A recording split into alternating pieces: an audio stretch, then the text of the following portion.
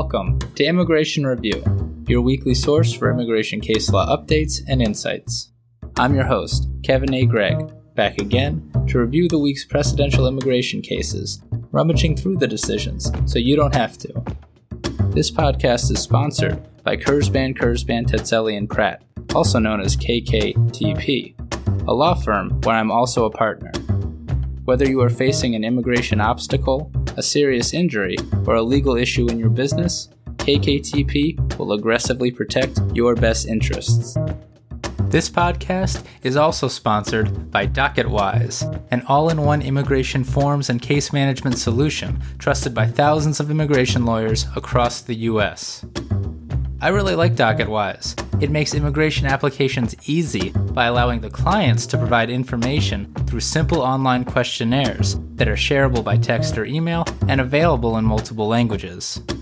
Not only that, DocketWise provides a comprehensive group of case management features, including invoicing and calendaring, secure messaging, task management, and a lot more. You can learn all about DocketWise and receive a 10% discount on your subscription by heading to docketwise.com/immigration-review, so they know we sent you.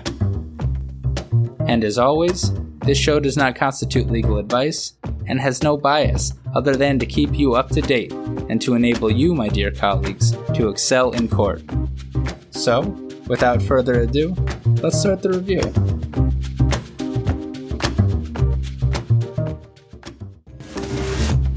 What's new in immigration? Oh, I don't know. The Senate's bill appears to have blown up before it could even begin, and the D.C. Circuit, held that the former president of the United States, who doesn't love immigration, is not immune from criminal prosecution. What's new with you?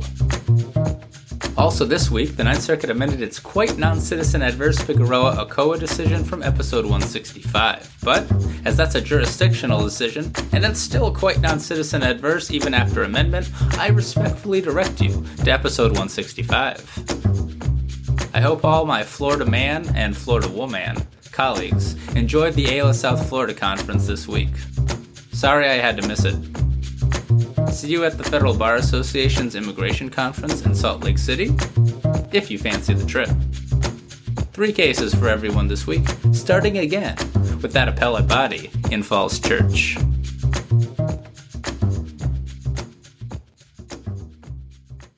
First is Matter of Bernardo, published by the BIA.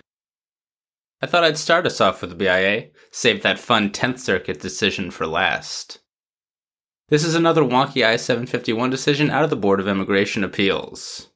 The BIA held that, quote, when a petition to remove the conditions on residence is withdrawn before USCIS prior to adjudication, the immigration judge ordinarily cannot review the merits of that petition in removal proceedings, end quote. So that's the holding. How do we get there? Well, I-751s are, of course, the forms that must be filed by conditional lawful permanent residents within 6 months of the expiration of that conditional LPR's second year holding conditional LPR status. Non-citizens become conditional rather than full-fledged LPRs when they apply to adjust status based on a marriage that is less than 2 years old.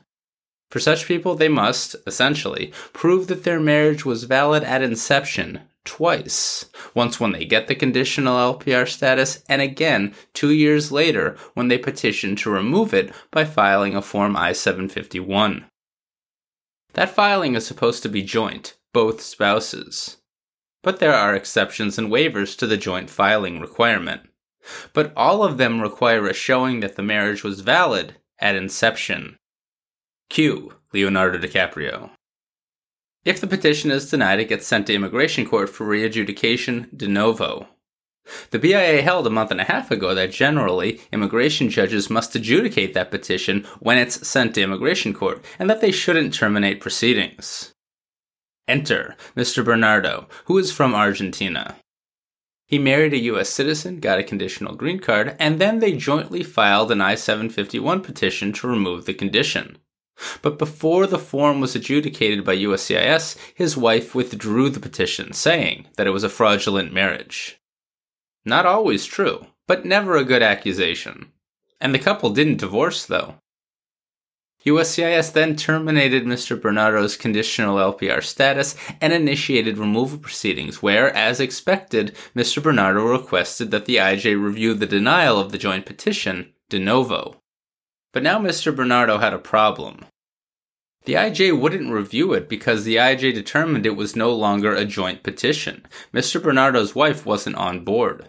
And that was a big problem for Mr. Bernardo because all of those exceptions that I mentioned require either battery or extreme cruelty by the petitioning spouse, the death of the petitioning spouse, or divorce from the petitioning spouse, none of which apparently applied to Mr. Bernardo. To be honest, in just reading this decision, maybe he should have considered just divorcing his spouse, and then he could have applied for a waiver of the joint filing requirement with USCIS and requested a continuance of removal proceedings until USCIS adjudicated that waiver, as is his right under BIA precedent. But that's not what happened, and I'm sure Mr. Bernardo had his reasons. Mr. Bernardo pursued the joint petition before the immigration judge and then appealed the IJ's refusal to consider it to the BIA. And that's what we have here, and the BIA affirmed the immigration judge. Under the BIA's 1994 decision matter of Mendez, quote, when one of the parties withdraws support for the petition prior to adjudication, the petition is no longer a joint petition and is considered not filed, end quote. So again, really what Mr. Bernardo should have done is everything I just mentioned immediately after his wife withdrew support and before USCIS even ruled on the joint petition. But again, even if he hadn't, and even if he had waited until removal proceedings had been initiated and then refiled with USCIS requesting a waiver of the joint filing requirement, the IJ should have let that process play out, as I understand the law. Anyway, though, to the BIA and under matter of Mendez, there was no actual petition pending before the immigration judge to consider. Matter of Mendez says it was considered not filed. Under such circumstances, quote, the immigration judge ordinarily cannot review the merits of that petition in removal proceedings. Thus, the respondent's Form I-751 petition was not properly before the immigration judge, end quote. Rough. Although a bit confusingly to me, the BIA leaves open the possibility that an IJ could have nevertheless had authority to determine whether Mr. Bernardo's wife withdrew the petition under duress or coercion. I must admit I am a bit unsure how an IJ would have such authority given what the BIA just held about such a petition not even being considered filed. But in any event, to the BIA, Mr. Bernardo didn't provide sufficient evidence in support of any duress or coercion here. But the legal question remains open, and it's interesting to contemplate. This, by the way, despite the fact that it appears Mr. Bernardo was trying to subpoena his wife or someone else with knowledge of how all this played out to prove his case, a motion that the IJ denied and which the BIA also declined to review. All of it means that Mr. Bernardo lost his case and his conditional LPR status has indeed been terminated as the agency has now made its final ruling. But it's all got me wondering.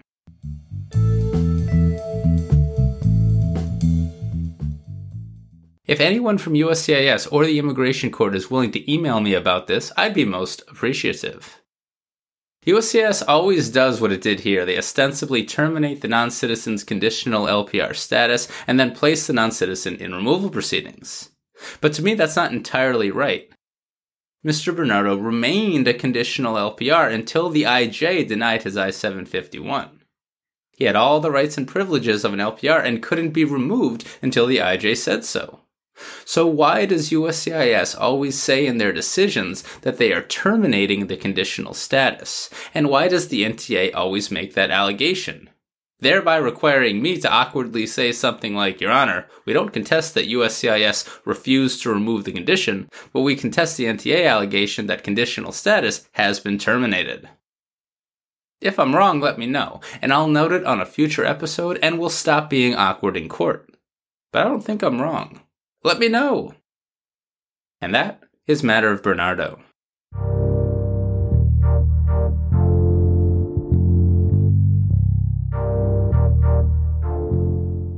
Next is Patel v. Jadot, published by the Sixth Circuit on February 9th, 2024. Here's a unique one. And it's a short week and a relatively short decision, so two important qualifications for me to reach down and do a litigation case met. Mr. and Mrs. Patel, no, not those Patels, applied for U visas, which have a backlog of approximately 81 years at present. Maybe, who really knows? Quote, Congress reserves these visas for victims of crimes in the United States who have suffered substantial physical or mental abuse, end quote. And here, Mr. Patel qualified, quote, for a U visa after two men in Arizona assaulted him and after he assisted in the investigation, end quote. After waiting 14 months for adjudication, the Patels hired one of the best immigration litigation persons in the biz and filed an Administrative Procedure Act challenge, alleging that USCIS had unreasonably delayed the U visa determinations. Their federal complaint starting off the lawsuit was not sealed, and it disclosed personal identifying information, and it discussed the assault, among other things, as you would expect a federal complaint to do. 2 months later, USCIS granted the visas. How about that? Still need to wait for green cards, though, if I'm not mistaken, but no small feat. And so the Department of Justice moved to dismiss this case as moot. In doing so, however, DOJ counsel, quote, attached an exhibit that verified that the agency had granted the Patels' visa application, end quote, which had at least some of the identifying information of the Patels on it. The problem with that is under 8 U.S.C. section 1367A2, quote, federal law prohibits the disclosure of information relating to non-citizens who are U visa applicants and recipients, end quote. Heck, USCIS even restricts the notifications that they send me about my own clients when they are T, U, and VAWA cases, right? Seems that DOJ counsel asked the court administrator to seal the filing the next day and filed an official motion as well right then and there. I'm sure it was promptly sealed. Quote, the Patels responded to the motion to seal by seeking $20,000 in penalties for the director's failure to seal the exhibit at the onset, end quote. The district court dismissed the complaint as moot and denied the penalties motion. The Sixth Circuit affirmed the district court. Although it seems like the Patels would have won if the court had found that DOJ willfully violated Section 1367. And it looks like that $20,000 request was not an arbitrary number. Under the statute, quote, anyone who willfully uses, publishes, or permits information to be disclosed in violation of this section or who knowingly makes a false certification under Section 239E of the INA shall be subject to appropriate disciplinary action and subject to a civil money penalty of not more than $5,000 for each violation, end quote. So I guess the Patels alleged 4 violations? But the statute has an exception. It, quote, shall not be construed as preventing disclosure of information in connection with judicial review of a determination in a manner that protects the confidentiality of such information, end quote. The Sixth Circuit seems sympathetic to this alone winning the day for DOJ on the penalties motion, particularly as the federal rules of civil procedure were amended in 2007 to limit public access to immigration cases anyway. So that's why it's always such a pain in the butt to access the cases on Pacer. 2007. But on the other hand, it seems that that's only for remote access through Pacer. The public can still get all the documents and filings from an immigration case by going into the federal courthouse physically and requesting them. And in any event, confidentiality in filings is still supposed to be protected. Well then, what about the fact that the Patels themselves seem to have disclosed all or some of this information in their initial complaint? Not sufficiently argued, it seems, said the Sixth Circuit. So, willfulness. Quote, the parties agree that whatever willful means in this setting, it does not extend to negligence. We agree as well. The word willful usually refers to action that is intentional or knowing or voluntary as distinguished from accidental, end quote. So that's a nice little quote to remember for mens rea in the Sixth Circuit. To the court then, this was negligence at most. Indeed, DOJ counsel tried to get it sealed almost immediately, if you recall. The Sixth Circuit concludes by throwing some serious shade on whether a penalty challenge like this can be brought at all, and then affirmed the district court. But hey, the Patels have their U visas. And that is Patel v. Jadot.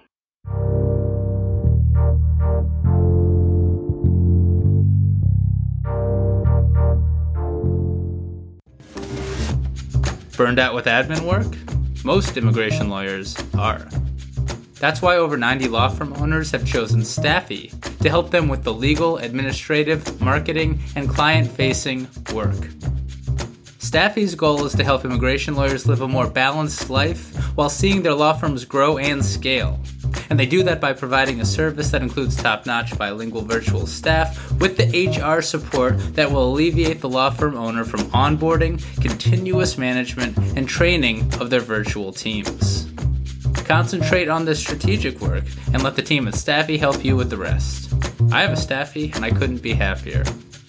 Schedule a free initial consultation with Staffy at getstaffy.com and claim $500 off by using the code STAFFY2024. That's STAFI 2024.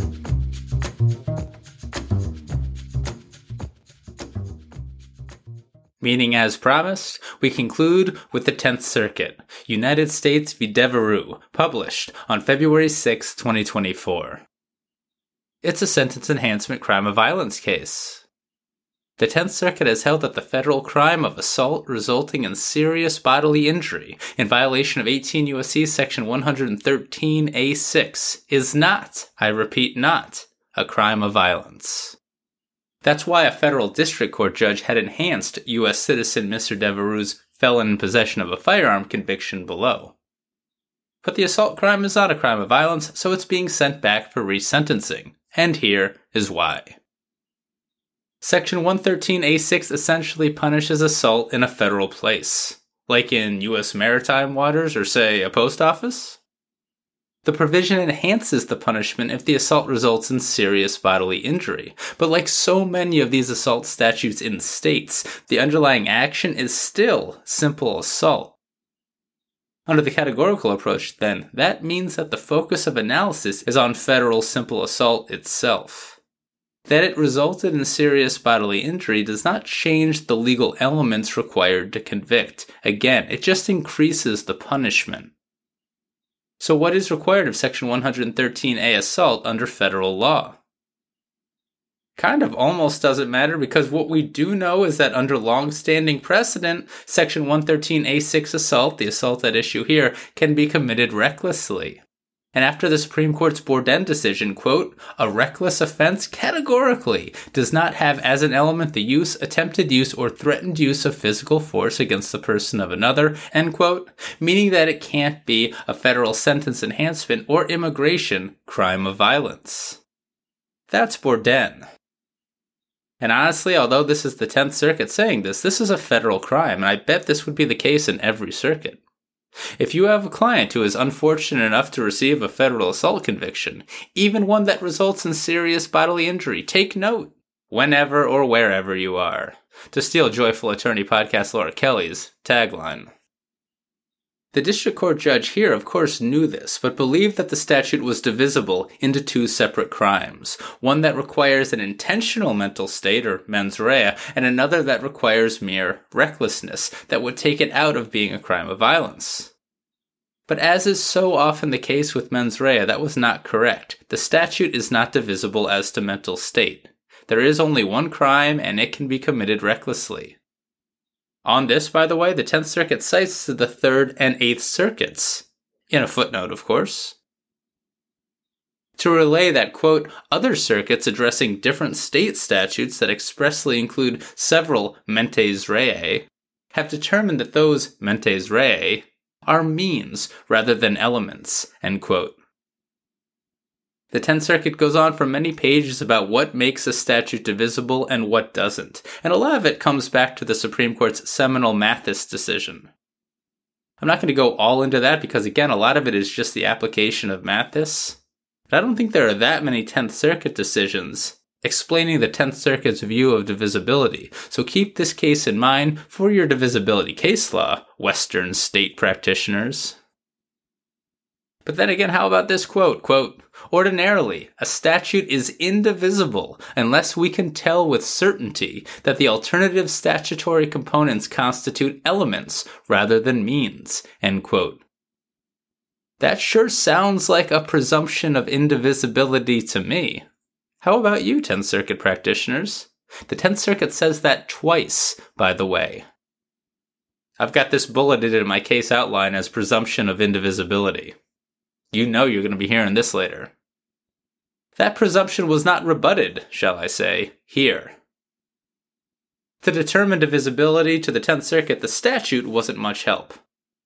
Although it has 8 different likely divisible subsections, those subsections aren't divisible as to mens rea.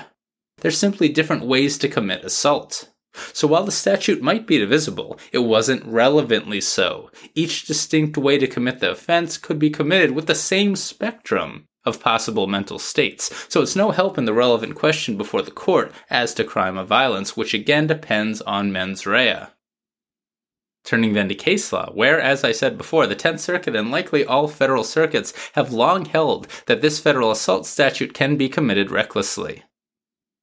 More to the point, the 10th Circuit has deemed Section 113A a general intent crime, which means it's a crime where, quote, an act was done voluntarily and intentionally, and not because of mistake or accident, end quote.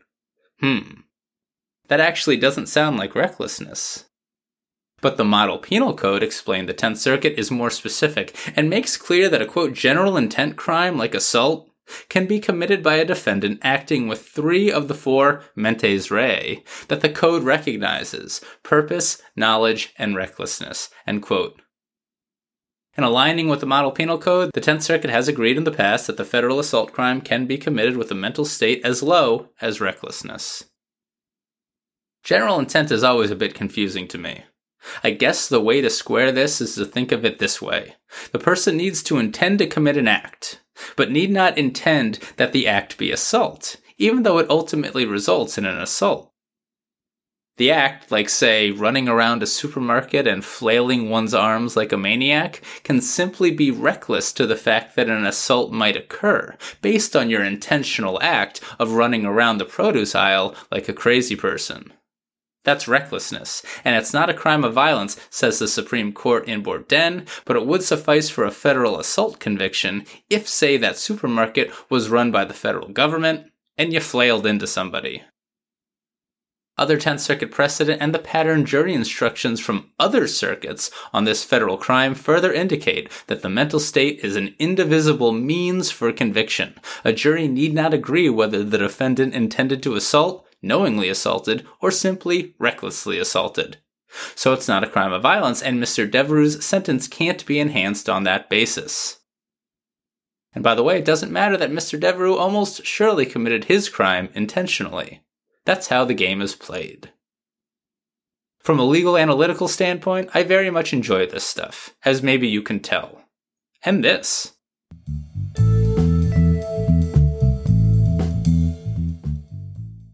I'm not gonna lie.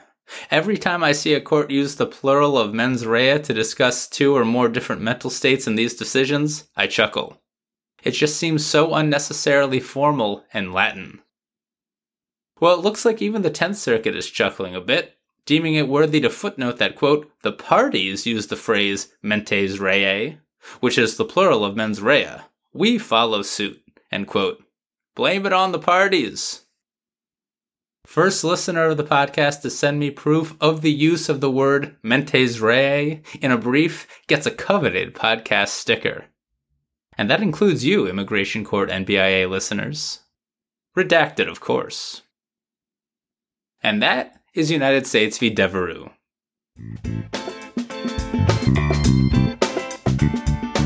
So there you have it.